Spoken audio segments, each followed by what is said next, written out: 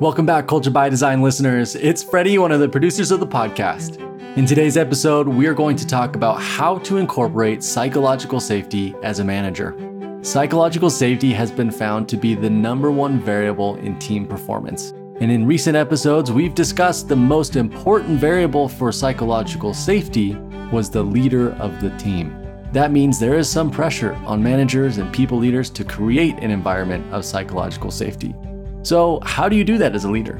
That is the question Tim and Junior will tackle today. Before we dive into this conversation, I'd invite you to look at our latest content at leaderfactor.com/resources. You can find this episode's show notes, a brand new behavioral guide that's 120 plus behaviors on improving psychological safety, a ladder of vulnerability self-assessment, our upcoming public workshops and webinars. There's a lot of stuff there, and I invite you to take a look. Again, that's leaderfactor.com/resources. Thanks again for listening. Enjoy today's episode on how to incorporate psychological safety as a manager.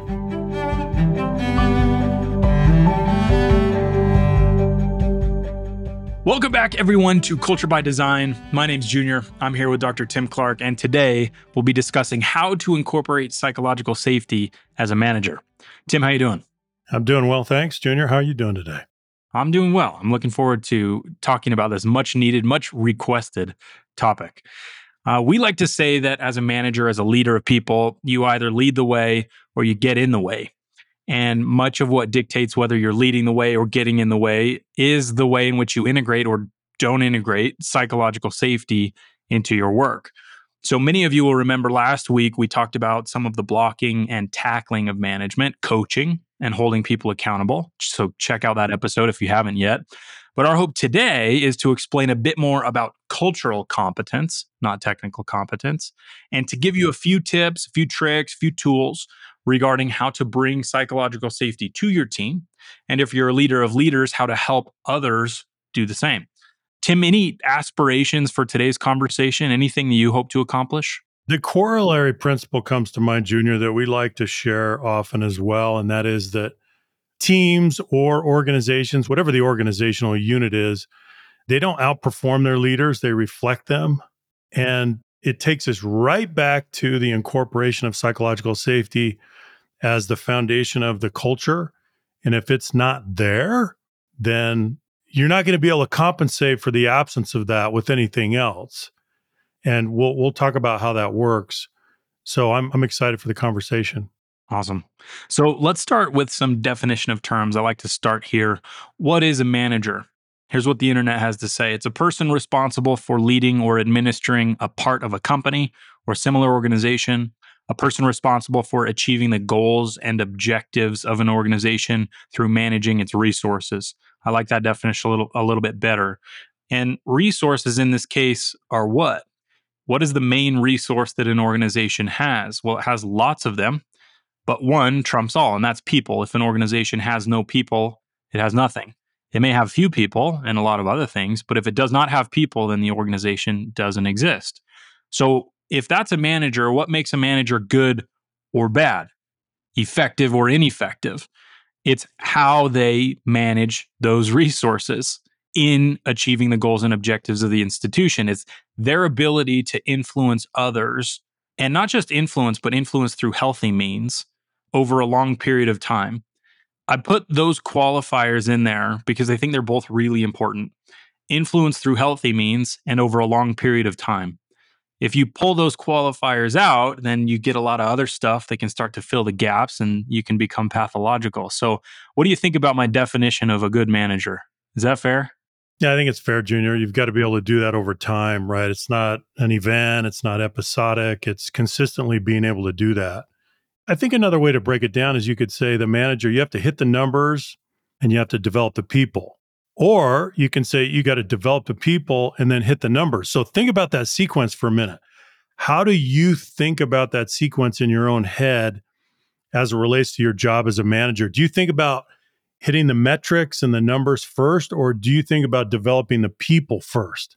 It's a bit of a trick question, but I want to ask that of all of our listeners, just so you can reflect on that. What comes to mind first? Where do you go first? May we suggest that you develop the people and then you hit the numbers? and you put in place the culture, and then you hit the numbers. So that sequence is crucial. And hopefully by the end of this episode, you'll be convinced that you need to go to people first and then number second. Part of what I've been pondering in preparation for this episode is this element of sustainability, because you can hit the numbers in the short term, but the pattern that we often see is that if managers are numbers first, they will achieve those numbers through some type of pathology. And it may just be a little bit pathological, or it may be very much pathological.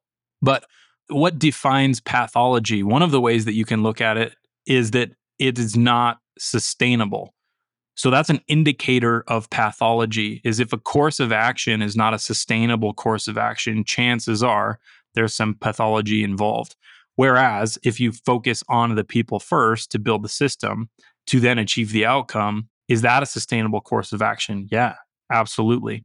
So that in and of itself tells us where we should go. Now, there are some trade-offs that we have to make, which we'll talk about. And that short-term investment is often really costly in people first, depending on the situation. So it's not terribly cut and dry, but that's an angle to look at it. So our ability to manage, to lead, depends on how well we interact with others.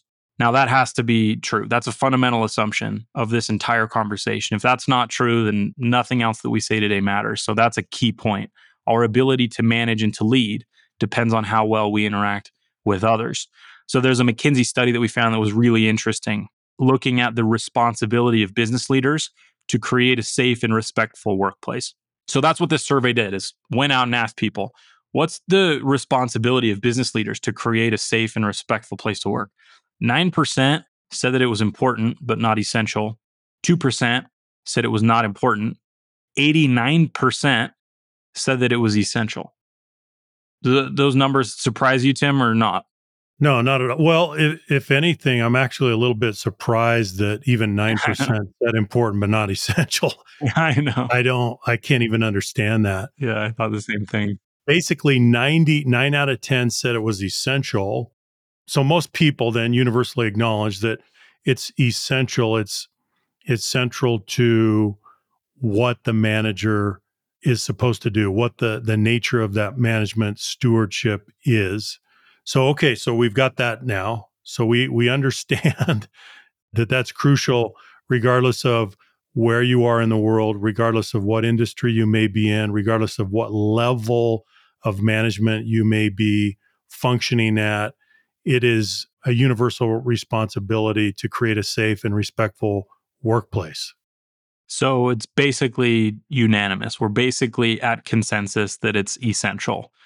Yet, here's the next piece of data. McKinsey also found that only 15% of managers create a psychologically safe work environment. So those are the two pieces of data that we're dealing with right now. Almost all of us say that this is essential, yet almost all of us don't do this well. So think about those two things. I find that really interesting. I think it's more than interesting, Junior. This data, this is a bombshell. This finding is a bombshell. What it's saying is that 85% of leaders and managers are failing. If only 15% of managers are creating a psychologically safe work environment, 85% are not. And if creating a safe and respectful work environment is central, if it's core to the management's stewardship, we have a failure rate of 85%. That's pretty incredible. And so this is a key, and perhaps the key, to helping us understand why so many leaders are struggling, why so many managers are struggling, because they're not doing people first. They're doing numbers first. They're not nurturing, they're not cultivating an environment of psychological safety. They're not getting there. Well, this is a huge finding. It's a huge finding. And for argumentation's sake, the burden of proof for the other side, in order to dismiss this, you would have to say that it is not important for a business leader to create a safe and respectful workplace. Yeah. That's going to be a difficult argument to make.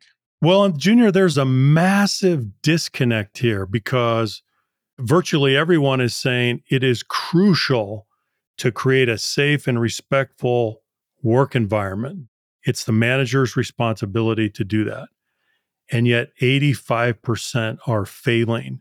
You almost couldn't get a bigger disparity between what we should be doing and what we are doing. And so the knowing doing gap is a massive chasm here. And it's so wide, so broad, so deep that it requires a sense of urgency. We should have a great deal of urgency about this and around this. So, Tim, you've worked with a lot of organizations, a lot of leaders. Why the chasm? Why do you think this is? Does it boil down to anything in particular? Can you help us see any overarching patterns?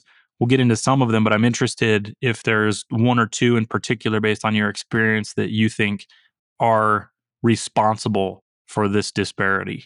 Well, I think it goes back to the progression of leadership, to be honest, Junior, and spending enough time making the required investment to be able to lead yourself as the first domain of leadership and then going out from there, right? I think we were going to talk about that a little bit. I think this is a good time to talk about that.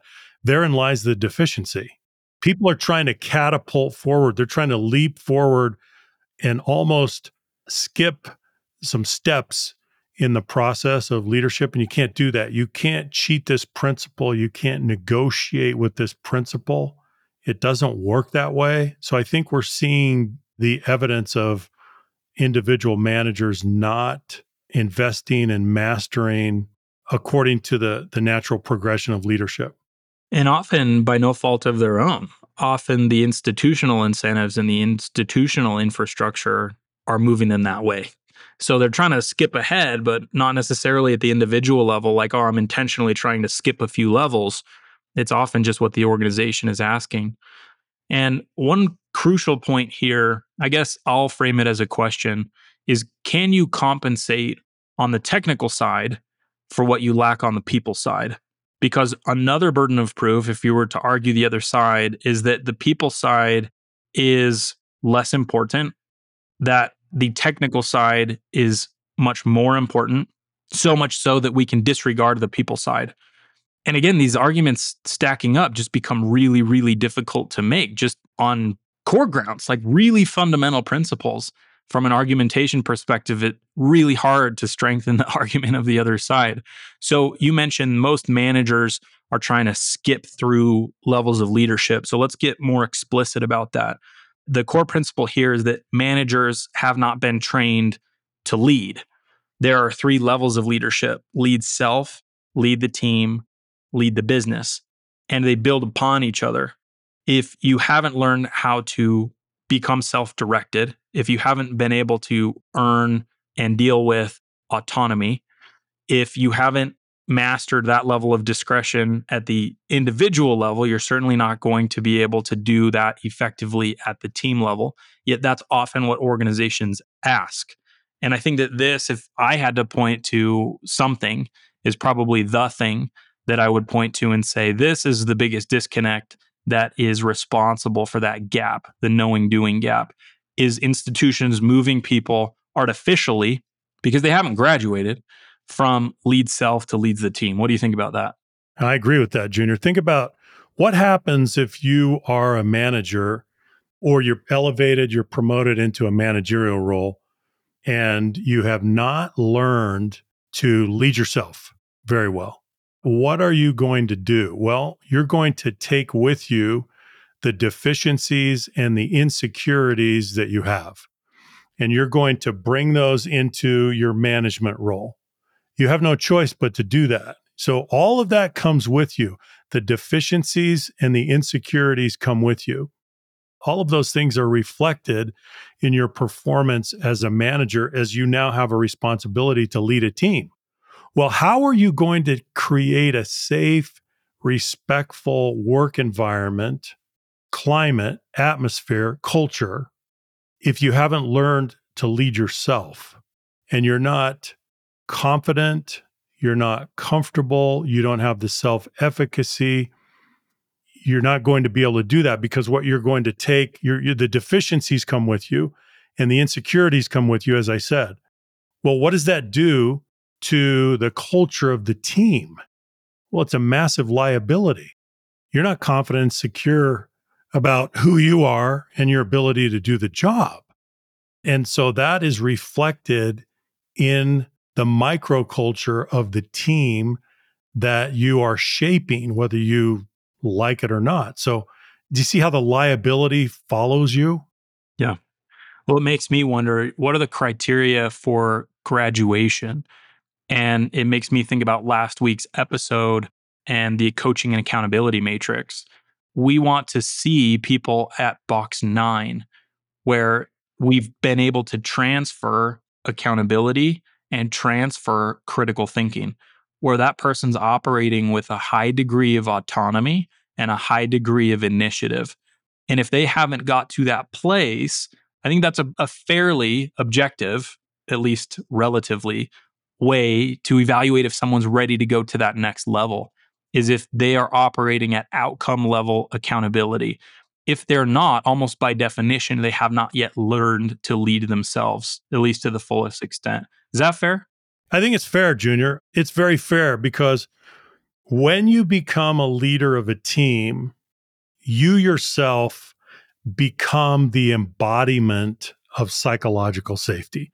Could be high, could be low, could be somewhere in the middle, but you are the embodiment of that psychological safety. You are the personification of that. So whatever you do reverberates. And as you said, you can't delegate culture formation. The responsibility for culture formation lies squarely with you as the leader of the team. You can't delegate that out to someone on your team. And I personally, I've reflected on this a lot. I wish I would have understood how profoundly true this is when I was a young manager. I wish that I understood that de facto, when I led a team, when I was first given the opportunity and the responsibility to lead a team, that de facto I was the primary cultural architect. What would you have done differently? I would have been more present, more deliberate, more intentional about culture formation because I knew that I was doing it no matter what. I couldn't delegate it. I couldn't abdicate that responsibility. It was mine. And I just would have invested more into that. Every interaction with my direct reports, what I said, what I asked, how I interacted, my written communication, my verbal communication, my nonverbal communication, I would have been processing that more carefully, reflecting on that more carefully, trying to become more self-aware. I don't think that I was a liability. I think I did a reasonably good job. But if I would have understood this better, I think I would have been an even better cultural architect. That's what I'm trying to say. It makes a lot of sense. And I like what you're saying that you weren't necessarily a liability. And I think a lot of people may feel that way, that they are trying to be good leaders and they know fundamentally they're acting ethically, they're technically competent, but there's some discretionary effort that they could be getting from their team, or there is some modeling that they could be taking advantage of, being more intentional about. And it's not that they're actively not doing that, it's maybe just out of ignorance. And a lack of awareness. Let me share a couple of other points here, Junior, that I feel very strongly about. Leadership as an applied discipline reveals all of your fears and doubts and insecurities. There's nothing to hide behind with leadership. And so, what do leaders and managers do? They often, as I said, they bring those insecurities and those fears and doubts. And so often, what they do as a result of that is they manufacture fear to hide their own fear. Isn't that ironic? It's a paradox. They manufacture fear to hide their own fear. They use fear to stamp out or hide behind their own fear. Interesting. So if we think about that, creating psychological safety is a matter of moral courage. If you don't act with pure motives, we can see that. All of your direct reports, all of the members of the team, we can see that. If you're selfish or egotistical or insecure, we can see that. You're not hiding that. If you don't really care about people, if you don't find joy and satisfaction contributing through other people, we can see that. If you think you're superior, we can see that. If you need to hear yourself talk or you can't handle being wrong, we can see that. Isn't it interesting? So leadership is revealing, it exposes you. Whatever's on the inside, it's coming out. Now, you can try to hide that, but we can see the fact that you're trying to hide that. So when it comes to psychological safety and creating psychological safety for a team, there's no faking people out. You will set the terms of engagement and everyone will catch on very quickly. We will all discern your motives and then we will open ourselves to you or we will close down and shut down to you. We will respond to whatever you do as the leader, right? So if you use fear as a tool, you already lost because you broke the feedback loop. Isn't this interesting? You're a cultural architect, whether you like it or not. That's what we're trying to say here. So you may as well embrace that stewardship and start with people first as the priority and be very deliberate about the way that you're trying to create the terms of engagement, the conditions, the atmosphere, and the climate of your team, because you're going to do it anyway. You just have to choose, am I going to do it by design or by default? But you're going to do it. Sometimes I feel like even as co-host of this podcast, I need to have a pen and paper out because there were about 9 things just said that were really interesting to me. And I had a couple light bulb moments. The fear vein's really interesting to me. And I want to emphasize this point that you made. You said many leaders manufacture fear to hide their own fear. Now, fear as an organizational indicator is really interesting because it's a symptom. It's always a symptom of some type of pathology that is lurking underneath. Now, fear, why would they manufacture fear? To hide their own fear. Why would they be scared? So fear is the opposite of what could be said that it's confidence, that fear and confidence are opposites. What begets confidence? Competence with a P. Yeah. This is something that is really fascinating to me. Fear is almost always symptomatic of incompetence. If there's fear in the organization, and that competence could be technical or it could be cultural. As we said, as a leader, you need to do both. You need to be culturally competent and you need to be technically competent. And so often, if a leader is incompetent in one of those domains and doesn't want to be found out, they manufacture the fear to hide what's going on. Yeah. But what's so ironic about that, as you've explained, is that you're not hiding anything. You're telling us absolutely everything by manufacturing that fear. So it's not mysterious to anyone outside looking in, like, oh, I wonder what's going on. No. It's very straightforward. If there's fear in the organization, there's pathology behind that fear. And that almost always lives at the level of the leader. And so inside an organization, if you see fear, you can identify that as a symptom and say, okay, where in the leadership do I need to go look to figure out what's going on? And you can say this to yourself as well and be introspective. If there's any fear that's going on around you, then there's an issue with you. And it probably is technical or cultural competence. And you need to be open enough to ask the question and then go figure out what's going on and make some efforts to improve, which we're going to talk about. Well, Junior, you make a good point. The fear could be coming from either side. It could be technical incompetence or cultural incompetence. So I appreciate that you synthesize that. And then that fear equal sign incompetence, but it could be coming from both, either one side or the other or both. So that's a really good point. And that's not something that is sustainable. Name an organization of any sort. It could be a political scheme, for-profit organization, government institution, whatever, that was able to operate healthily over a long period of time with a lot of fear. It doesn't happen. And why? Because you mentioned it again in another point I want to emphasize, you broke the feedback loop. And that feedback loop is fundamental to the sustainability of any team, any organization, because you need to adapt to a changing environment. If the environment is changing and you're not because of the lack of feedback, then you're done. It's just a matter of time. And it may happen really quickly if you have a very dynamic environment. It may be long and painful if the environment's not shifting terribly fast. Yeah, Junior, I want to make one other comment. I'm going to extrapolate a little bit.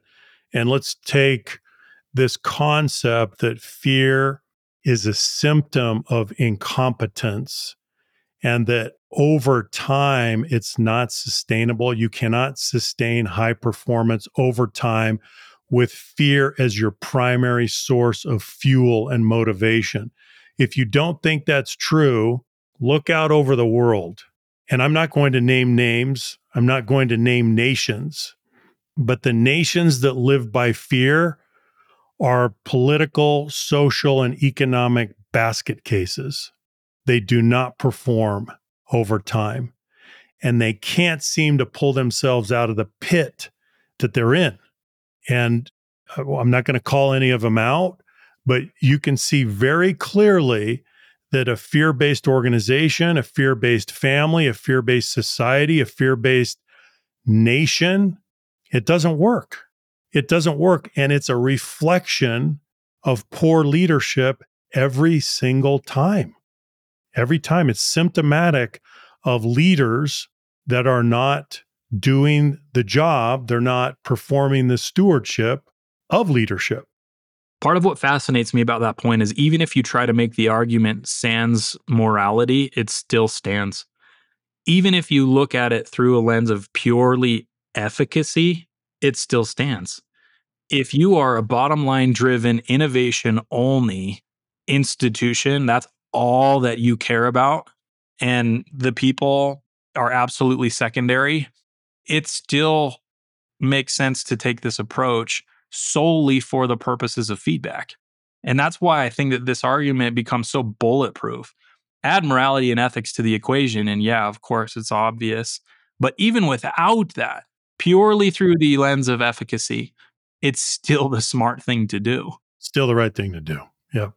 So let's talk a little bit about solution. What should we do? If we know that there is this massive gap of knowing doing, that we're saying psychological safety is essential, yet we're not doing it.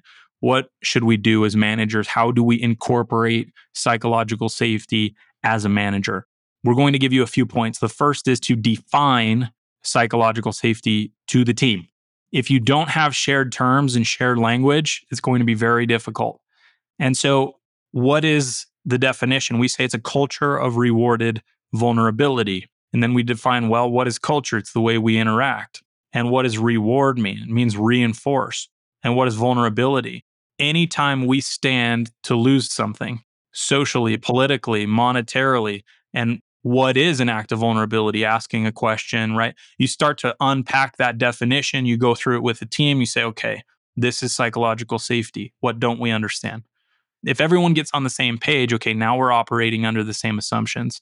And another critical point along these same lines is to define what psychological safety is not. And this is where a lot of people miss. And this is something that we emphasize with the organizations with which we work is what isn't psychological safety, because that may be equally important. So Tim, you want to take us through how we approach that in describing to people what psychological safety isn't?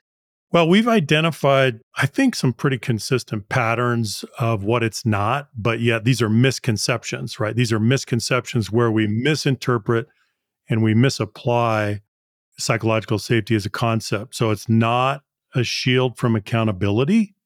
That's number one. A lot of people think, oh, we're doing psychological safety. That means I can kind of go do what I want. Diplomatic immunity from accountability. It's not that. That's number one. Number two, it's not coddling. We're not going to roll everybody in bubble wrap. We're not going to contribute to your fragility. It's not what it's about. In fact, it's about the opposite. It's about establishing terms of engagement and conditions that allow us to have the tough conversations, to be able to speak openly and honestly about issues. 3, it's not consensus decision making. It doesn't magically change the decision making model and give you a vote. Everyone now has a vote. That's not what it means. That's another misconception. It's not unearned autonomy. It doesn't magically give you autonomy that you didn't have before.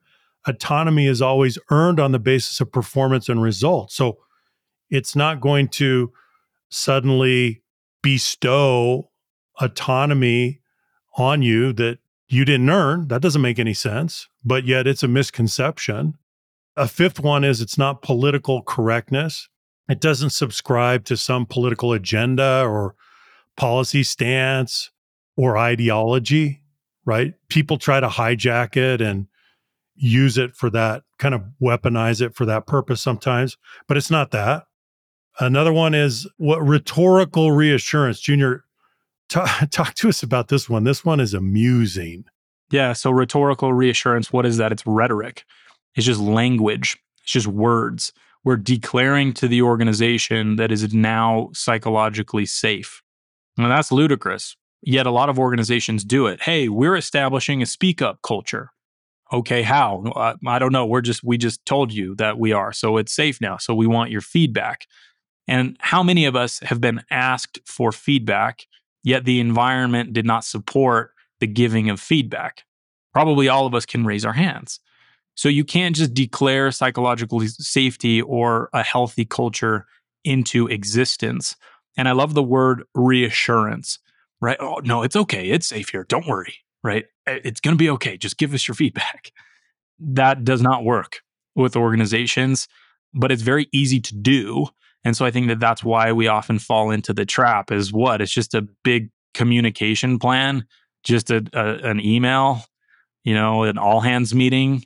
Hey, that's pretty fast. And take me 5 minutes to explain that, hey, we want to speak up culture. So, go ahead. And from here on out, we want your feedback. Doesn't work.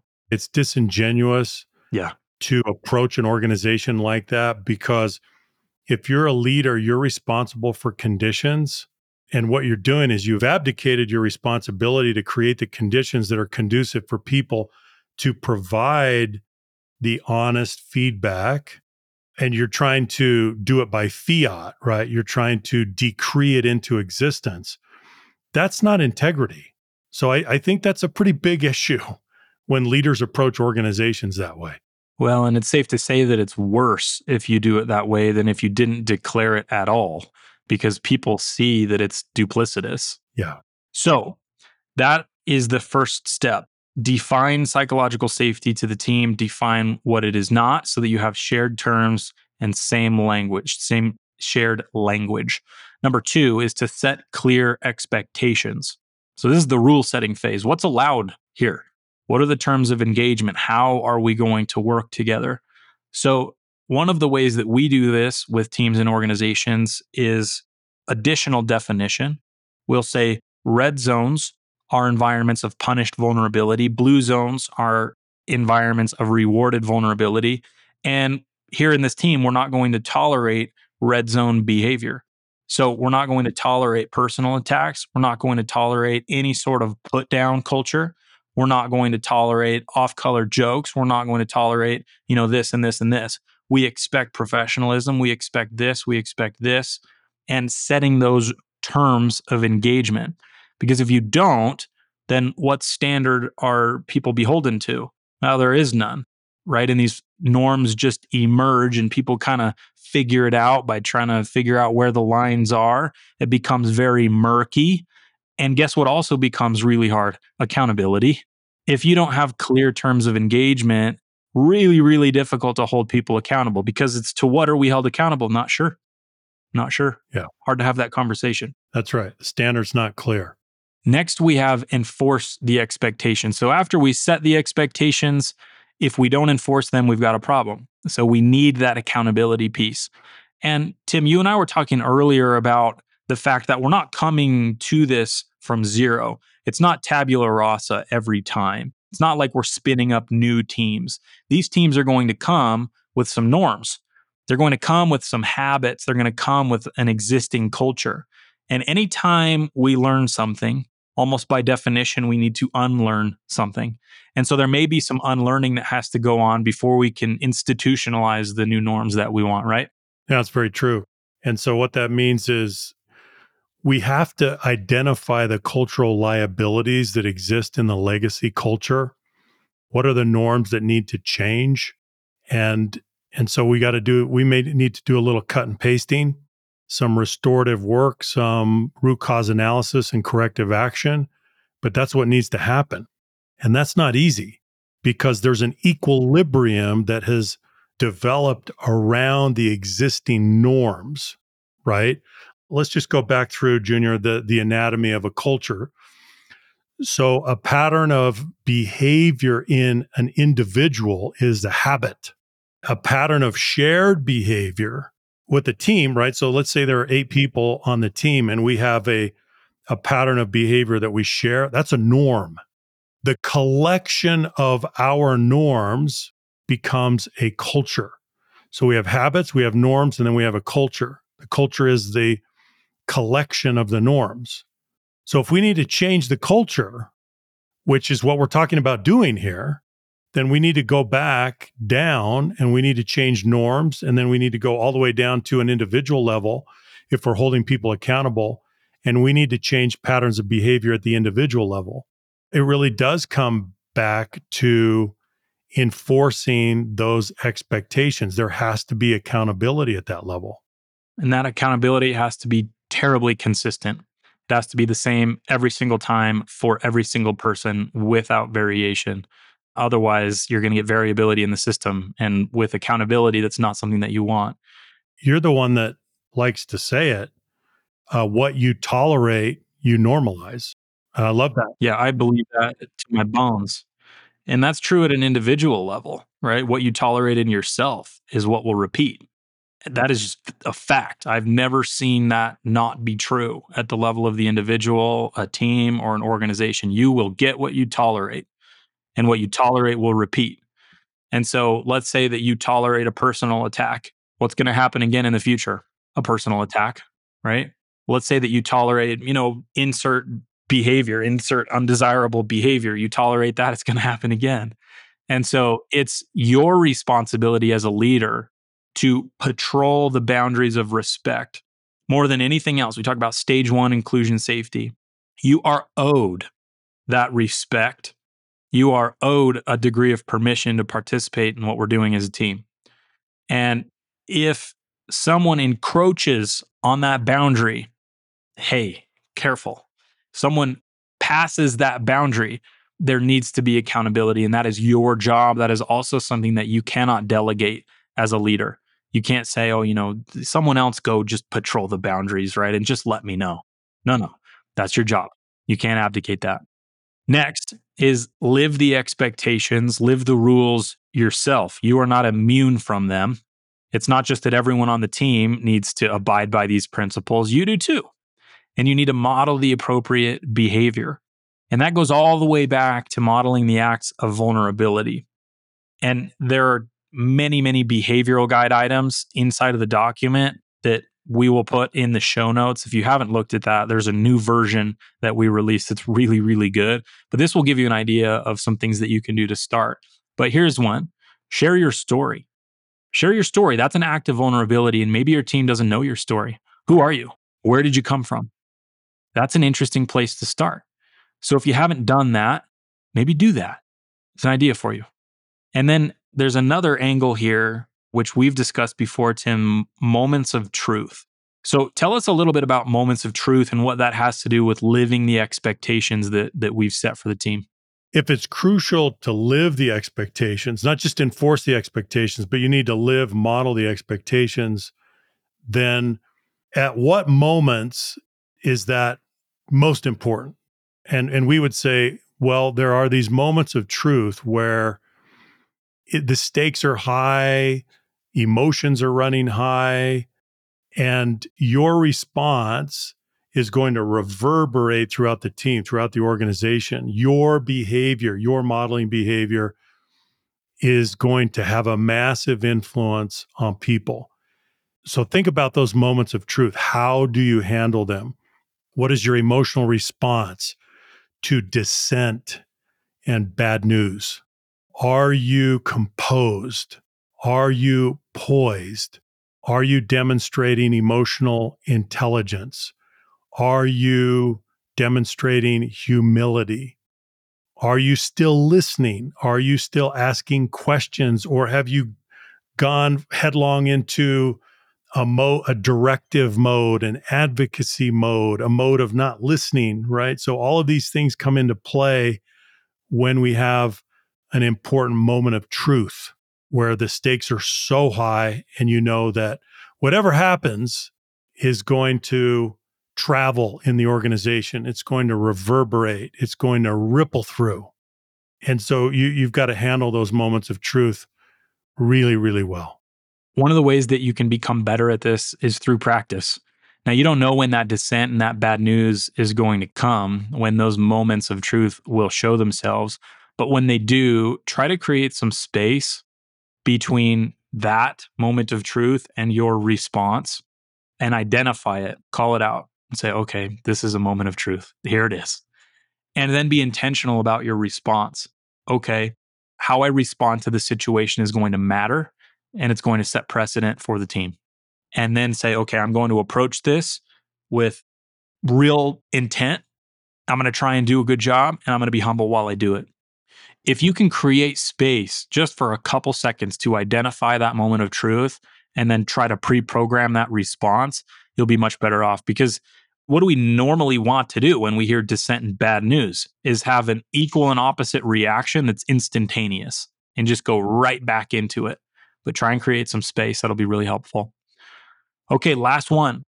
Reward the vulnerability of others. And this is the crux of the issue.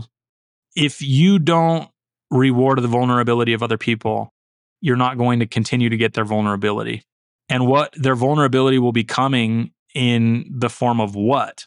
It may not look like vulnerability on the front end. It may not be what people would typically call vulnerable, but it's going to come as questions. It's going to come as feedback. It's going to come as information. And you have to be very careful with how you treat that.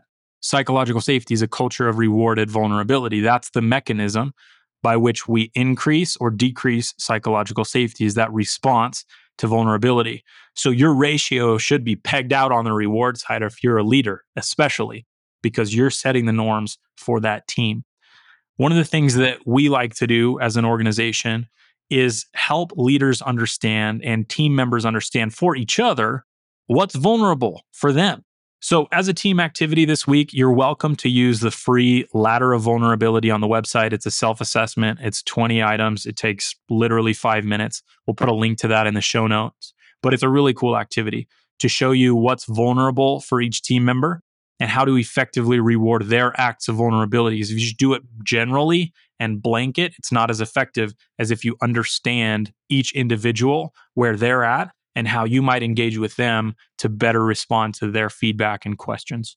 Yeah, I love that. I would encourage everyone to take advantage of that and take the Ladder of Vulnerability.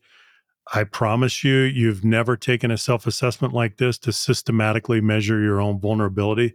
It will be eye-opening. So to summarize, there is distance, there's dissonance between where we are and where we think we should be. We think that psychological safety, a respectful, safe work environment should be table stakes. That's basically consensus from the data. Yet we also have seen that only 15% of us are doing that well. 85% aren't. So there's an 85% failure rate at what is the most important job that we have as leaders. So that should get our attention. Your effectiveness as a leader boils down to the way that you interact with others. And as it pertains to psychological safety, we have 5 rules. Define the term, or suggestions. Define the term, set rules, enforce the rules, live the rules yourself, and reward the vulnerability of others. There are other things that we could put on this list, but those 5 will suffice for today. And you'll have to wait for some more episodes as we continue to dive into this. But I've really appreciated the conversation today, Tim. I've had some light bulb moments myself, and it's always a pleasure to talk about these things with you. Any final thoughts? Oh, I just go back to what we said at the outset, and that is people first, numbers second. Love it. Thank you, everyone, for your time, your attention. We appreciate your listenership. We're very grateful for the work that you do in the world, and we are here to support you. If you liked today's episode, leave us a like, leave us a review, and share it with someone you think might find it valuable. With that, we'll say goodbye, and we'll see you next time. Take care.